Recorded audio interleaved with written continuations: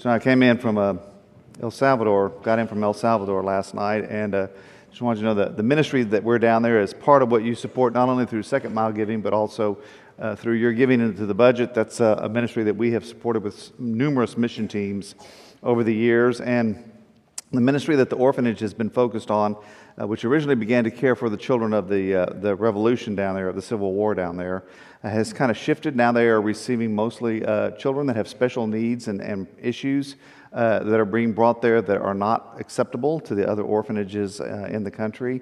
In addition, the school down there continues to do a tremendous ministry. There's 240 students in the regular part of the Christian school. There's 104 students in the free section, and those students are students who otherwise would not be receiving any education at all in the country. The clinic that's been open about 6 years has served a little over 52,000 patients, 52,000 individual patients at this point in time, none of whom would have received medical care otherwise. So they're doing a tremendous work down there in that country, and a tremendous blessing, and you are being part of that.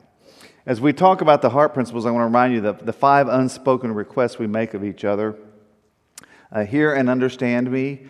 Even if you disagree, don't make me wrong. Acknowledge the greatness within me. Remember to look for my loving intentions and tell me the truth with compassion. And remember the verse behind these, urging us to maturity on the part of Paul, who, a prisoner in the Lord, I beg you to lead a life worthy of the calling to which you've been called, with all humility and gentleness, with patience, bearing with one another in love, making every effort to maintain the unity of the Spirit in the bond of peace.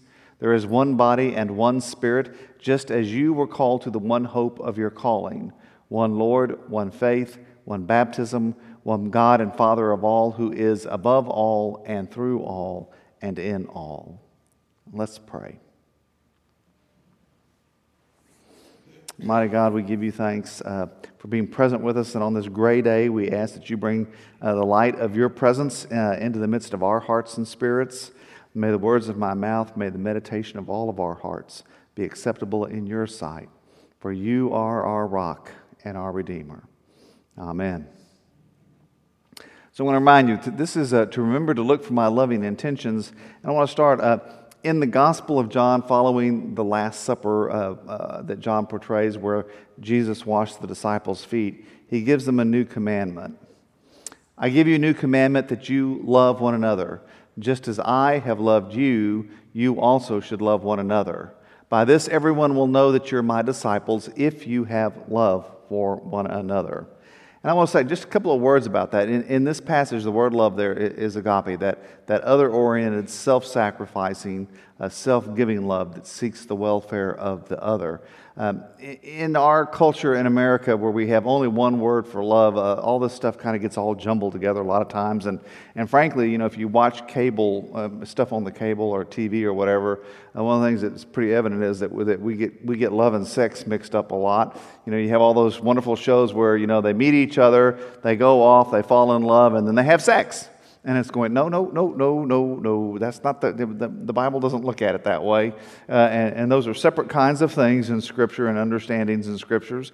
And also, there are different words in Scripture used for love, so that you have, you know, romantic love, and then you have this, you know, agape, the other-oriented, self-sacrificing love. You have familial, brotherly, sisterly love, and those are used in different places in different ways. And you really don't want those to cross over, because, you know, if you get romantic love and familial love mixed up, you know, it gets really weird. So you don't want to go there. So it's important for us to understand what's being said when we read these passages of Scripture and what is being meant by them. One of the other things when I read through this is I remember a comment that Kevin Watson made in one of the things he's teaching.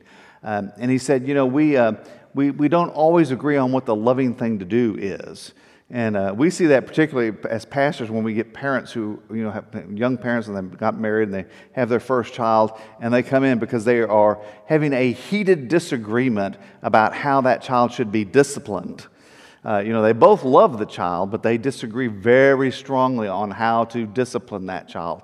And it's not that they don't love the child or don't love each other, but they have a strong disagreement about what the loving thing to do is. And that's a piece of this that ought to be remembered as we're talking about, remember to looking for my loving intentions. That sometimes people have loving intentions even when we disagree strongly about what we're doing. And the other piece of this is, just to be honest, we need to be able to acknowledge that sometimes we don't have loving intentions. Just putting it out there, we just have to acknowledge that sometimes we don't. When I was a kid, and I think I was probably about 4 years old, my sister and I were in the yard playing, and my parents had planted one of those ornamental pepper plants that grows and has the little peppers on it, and some are green and some are yellow and some are red. And so we're out there playing, and I noticed it because it looked kind of like Christmas lights on the plant. And I asked my sister what that was, and she says, "Oh, that's a candy tree." "Oh," she says, "eat one." Okay, so I go over and I grab one of those suckers and pop it in my mouth and bite into it. And oh my gosh, it set my mouth on fire. It was just like, whoa. And so I'm grabbing the garden hose and trying to wash that out of my mouth. And I'm going, "What is it? What is it?" And she goes, "It's poison. You're going to die." Now I want to confess to you at that moment, I don't think my sister had loving intentions. And a few minutes after that, when my mother was spanking her for doing that, and I was watching that with glee, I didn't have very loving intentions either. Right? So, we need to be able to acknowledge sometimes that we really don't always have loving intentions. But within the fellowship of the body of faith, where we are brothers and sisters together, this is what we're called to love, agape love, to love one another with that kind of sacrificial love in the same way that Christ loved his disciples. We are to show that love to one another. And Paul tells us in Romans that it looks kind of like this. Let love be genuine, hate what is evil, hold fast to what is good, love one another with mutual affection, outdo one another in showing honor. Do not lag in zeal, be ardent in spirit, serve the Lord. Rejoice in hope, be patient in suffering, persevere in prayer, contribute to the needs of the saints, extend hospitality to strangers. I mean, there's about a month's worth of sermons just right there in that definition of love. And if you're not feeling challenged yet, just hold on, because it gets worse. But this is this tremendous definition of what does it mean to love. In 1 John, we're reminded that we are called to love one another because love is from God. Everyone who loves is born of God and knows God. Whoever does not love does not know God, for God is love. God's love was revealed among us in this way. God sent his only Son into the world so that we might live through him. And this is love, not that we loved God, but that God loved us and sent his Son to be the atoning sacrifice for our sins. Beloved, since God loved us so much, we also ought to love one another. No one has ever seen God. If we love one another, God lives in us, and God's love is perfected in us. I want you to hold on to that passage and keep that in your mind. We're going to come back to that. This idea that we're called into this love that's overwhelming and goes beyond. And so I was trying to think of kind of a way to break that down. And what I ended up doing was going to John Wesley's sermon on Catholic spirit. And looking up in there, he defines what the character of Catholic spirit is toward the end of the sermon. And he says, the first piece of that is, says, please, he says, love me. He says, not simply love humanity. He says, no, love me with tender affection. Love is a friend who is closer than a brother. Lord Alfred North Whitehead would one time say, my love for mankind is mitigated by my violent dislike of the man next door. It's really easy to talk about loving people in general and in the abstract, but when we get down to loving real people, it becomes much more difficult.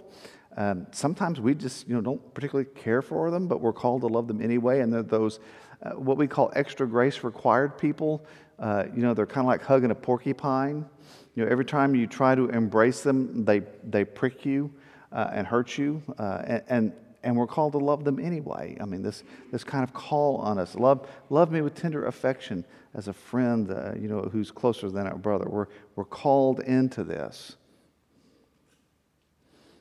Love me with a love that is not provoked by my follies or infirmities, or even my acting not according to the will of God. Don't wait until you need to love me because I'm having problems or because I'm sick or because I'm having issues in my life, but love me all the time.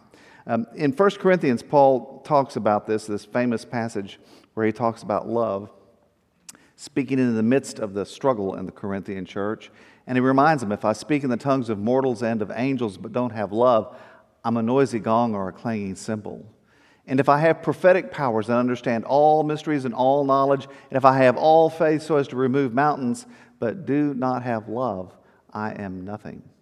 If I give away all my possessions, and if I hand over my body, if I martyr myself, so that I may boast, but do not have love, I gain nothing.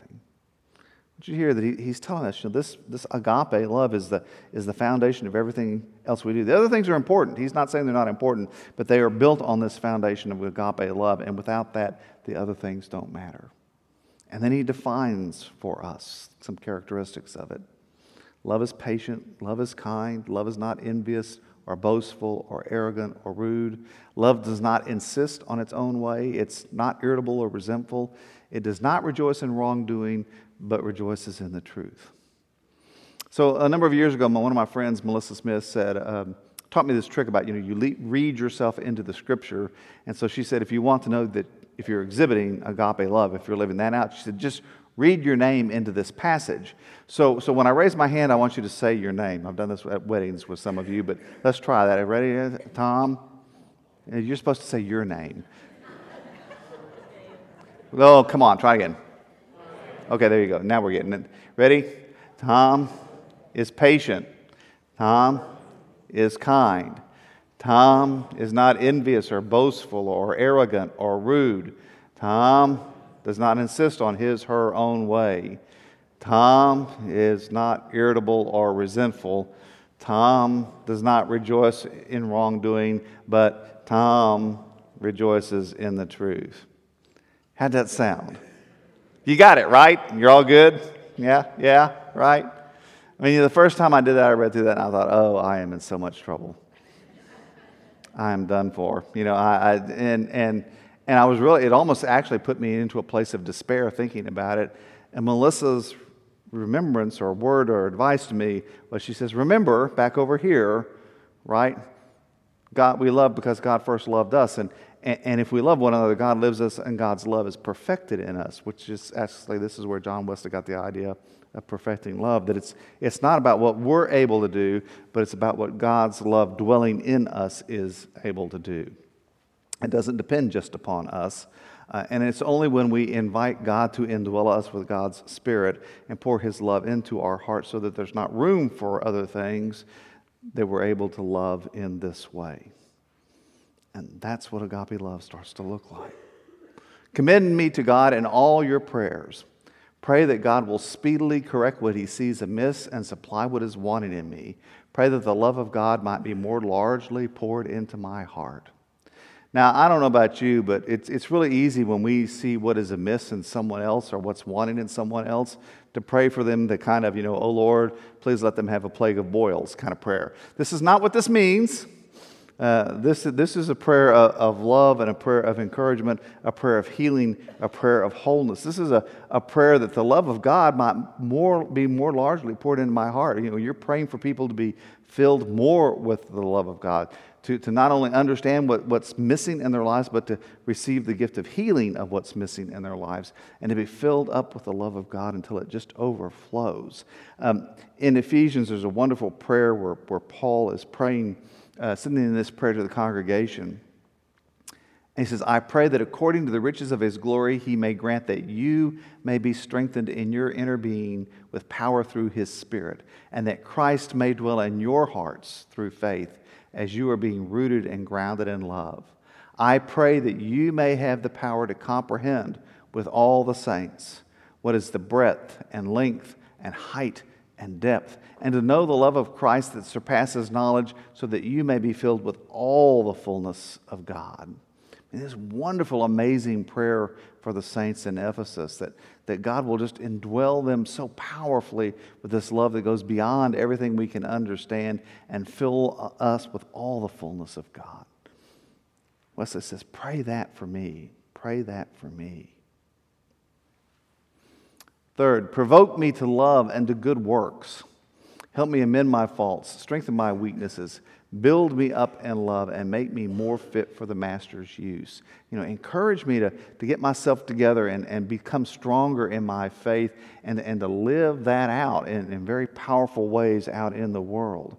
The writer of Hebrews encouraged us to hold fast to the confession of our hope without wavering. For he who has promised is faithful. And let us consider how to provoke one another to love and good deeds, not neglecting to meet together as is the habit of some, but encouraging one another, and all the more as you see the day approaching. That word provoke we often hear as like an irritant or something that's difficult to deal with, but actually the origin of the word provocar means to speak for, it's to advocate for, or to encourage. And so what he's saying is, not irritate each other into doing love and good deeds, but encourage one another, speak to one another about loving and doing good deeds, and encourage this, in love and in worship and in presence together in fellowship, so that we can live into our faith fully. It's a word of encouragement. And love me not only in word, but in deed and truth. Don't just talk about it. Do it. Don't just talk the talk, walk the walk. Get out there and actually put skin and bones on this commandment, to love. Don't just, shoot your mouth, but actually get out there and live it out.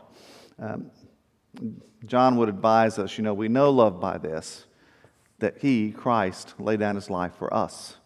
And we ought to lay down our lives for one another. How does God's love abide in anyone who has the world's goods and sees a brother or sister in need and yet refuses help? Little children, let us love not in word or in speech, but in truth and action. So I just, this one to me, just coming back from El Salvador speaks to me so clearly. Being in El Salvador, which is one of the it is actually the poorest per capita country in Central America, where people really are struggling in ways that you and I can only imagine. And this group of people who's down there doing ministry in the midst of this, who are ministering to folks in the midst of hard kinds of conditions and poverty that you and I just don't even see, and people who are there in the face of groups like MS-13 and are doing this ministry. They are loving in truth and action when they are ministering to those people. And we who have the world's goods, I think sometimes have trouble even understanding what it means to love at that depth. And Wesley says, listen, don't just love me with your words, but make it real. Put skin and bones on it. Love me in deed and truth. So, when we were young, my dad's mother lived in North Carolina, and we were here, and we only made about 4 trips back and forth to see her over the years. And the first one, I don't really remember, but the second trip, I was somewhere around 9 years old, and I was old enough that I was beginning to see things and recognize things and realize things and put things together. My grandmother sent us every year Christmas gifts by the mail. They'd come in, and we always recognized them because they were always kind of wrapped in like tissue paper. And they would have a piece of yarn or something wrapped around them and our name written on them. And if you picked them up, they were soft. You know why, right? They were underwear and socks. That's what was in the packages. And so, we every year we get underwear and socks. That's what we always knew that was from Granny in North Carolina. It was underwear and socks. And when we were little, my sister and I kind of went, kids, how thrilling is that really?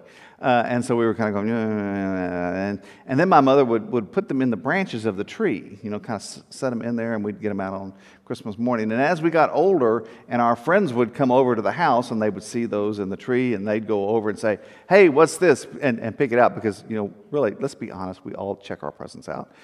They would take it out and do this, and they would go, what is this? Why is it soft? And it was kind of awkward to say, well, it's underwear. It was for a kid, that was kind of an awkward thing. And so my sister and I, we always kind of thought, okay, I don't know why she sends us underwear, but, it's just what she does. And we kind of laughed about it and made fun of it and everything. And when we were 9, we went up there and paid a visit to her. And as we got there, we walked up to the house, which was a little simple frame wood house. It had a dog run down the middle. Some of y'all remember what that is. It's the big hallway that runs down the middle. And on either side were 2 rooms. And on the left side of the house as you faced it, in the back was the kitchen, which was shared by everybody. And in the front was the living room of the house, but that was also where my grandmother's bed was and where she slept. On the other side, there was another couple that lived in the house. To this day, I don't really know who owned the house or who rented or what. But there was another couple that lived on that side, and in the back was their bedroom, and in the front was kind of another little living space for them. There was no indoor facilities in the house. Those were in the little building in the back, if you know what I mean. And the bathtub was in that central hallway.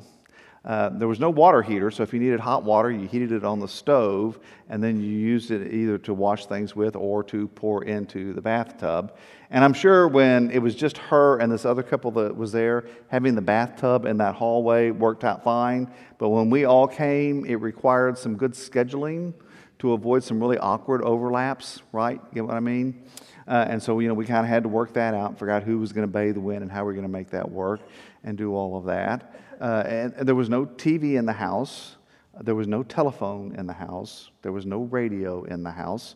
My grandmother's entertainment was to sit on the wide front porch in her rocking chair and smoke her pipe or dip her snuff and watch people going by. And as she got older and her vision began to fail, you wanted to be sure not to get between her and the spittoon, or you'd wear it all day, right? But she lived very, very meagerly in this little frame house with no central heat and no central cooling, air conditioning. I'm pretty sure the only way they heated it in the winter was with the stove in the kitchen. So we came and I started noticing these things for the first time when I'm there. And my parents would take her bed in the front bedroom, and my sister and I would sleep on a pallet on the floor. She would make a pallet and sleep on the floor in the kitchen. And those of you who did the Matthew 25 challenge this past fall, we had the night we slept on the floor. You might remember being a little stiff and sore the next morning when you got up. I mean, I think she was at least my age at that point, and yet she was in there on the floor in the kitchen on the linoleum every night. And I can remember early in the morning hearing her get up and putting things away, putting the bed away that she had slept in, and beginning to fix breakfast for all the rest of us. She had no car, and neither did the other people in the house. When she needed to go grocery shopping, there was someone that lived down the street that had a car that sometimes they all kind of carpooled together. But if that wasn't available, she had one of those little red toy wagons that you pulled. She had that, and she took it the 7 or 8 blocks down the street to the grocery store and got her groceries and put that in the cart and brought them back. And so we started thinking about, her buying our gifts for us, and we realized, one, the gifts, the underwear was always the right size and the right brand, and the socks were always the color we needed, and we realized that since she didn't ever call anybody on the phone, that actually she thought ahead of time, and she would write to my father and ask, what size was needed and so forth, and he would write her back. She had to think about that ahead of time, not only for us, but for all the other grandkids. She did that. And then she would have to take her little red wagon and walk the 12 or 13 blocks down to Woolworths and buy all of those with her meager funds for us and come back to the house, wrap all of that, box it all up, put it in the wagon, and then go to the 20 blocks to the post office to mail it and come back. And we started realizing that she put more time and more effort and sacrificed more to do that for us than we did for any of the gifts we bought for anybody. And frankly, I was a little ashamed that we had made fun of that. And we realized behind those gifts that we had joked about and all that was a tremendous love that had gone to great effort and probably made sacrifices financially to be able to do that for us. Remember to look for my loving intentions. So how often do we allow our presuppositions and assumptions to blind us to what people are actually doing?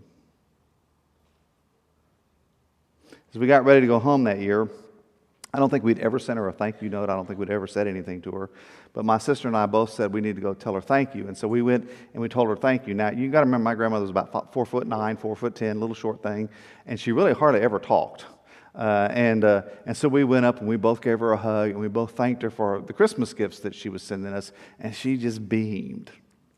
It's one of the few times I ever saw her so happy. And I thought, how wonderful that is. And I thought, yeah, how wonderful it is when in Christ's love we recognize the Christ's love in one another. And what a tremendous joy that brings to our hearts and to God's hearts.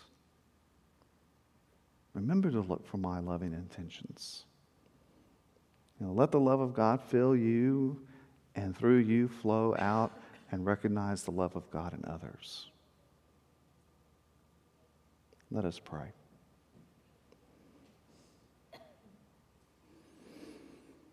Father, you call us to love in a way that really is simply beyond us, that we're unable to do.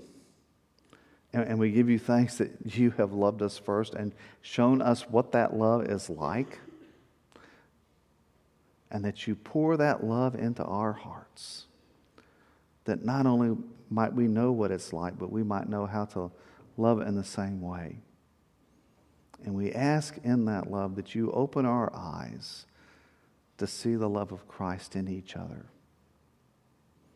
that we might bring joy to each other, that we might bring joy to you. We ask in Jesus' name. Amen.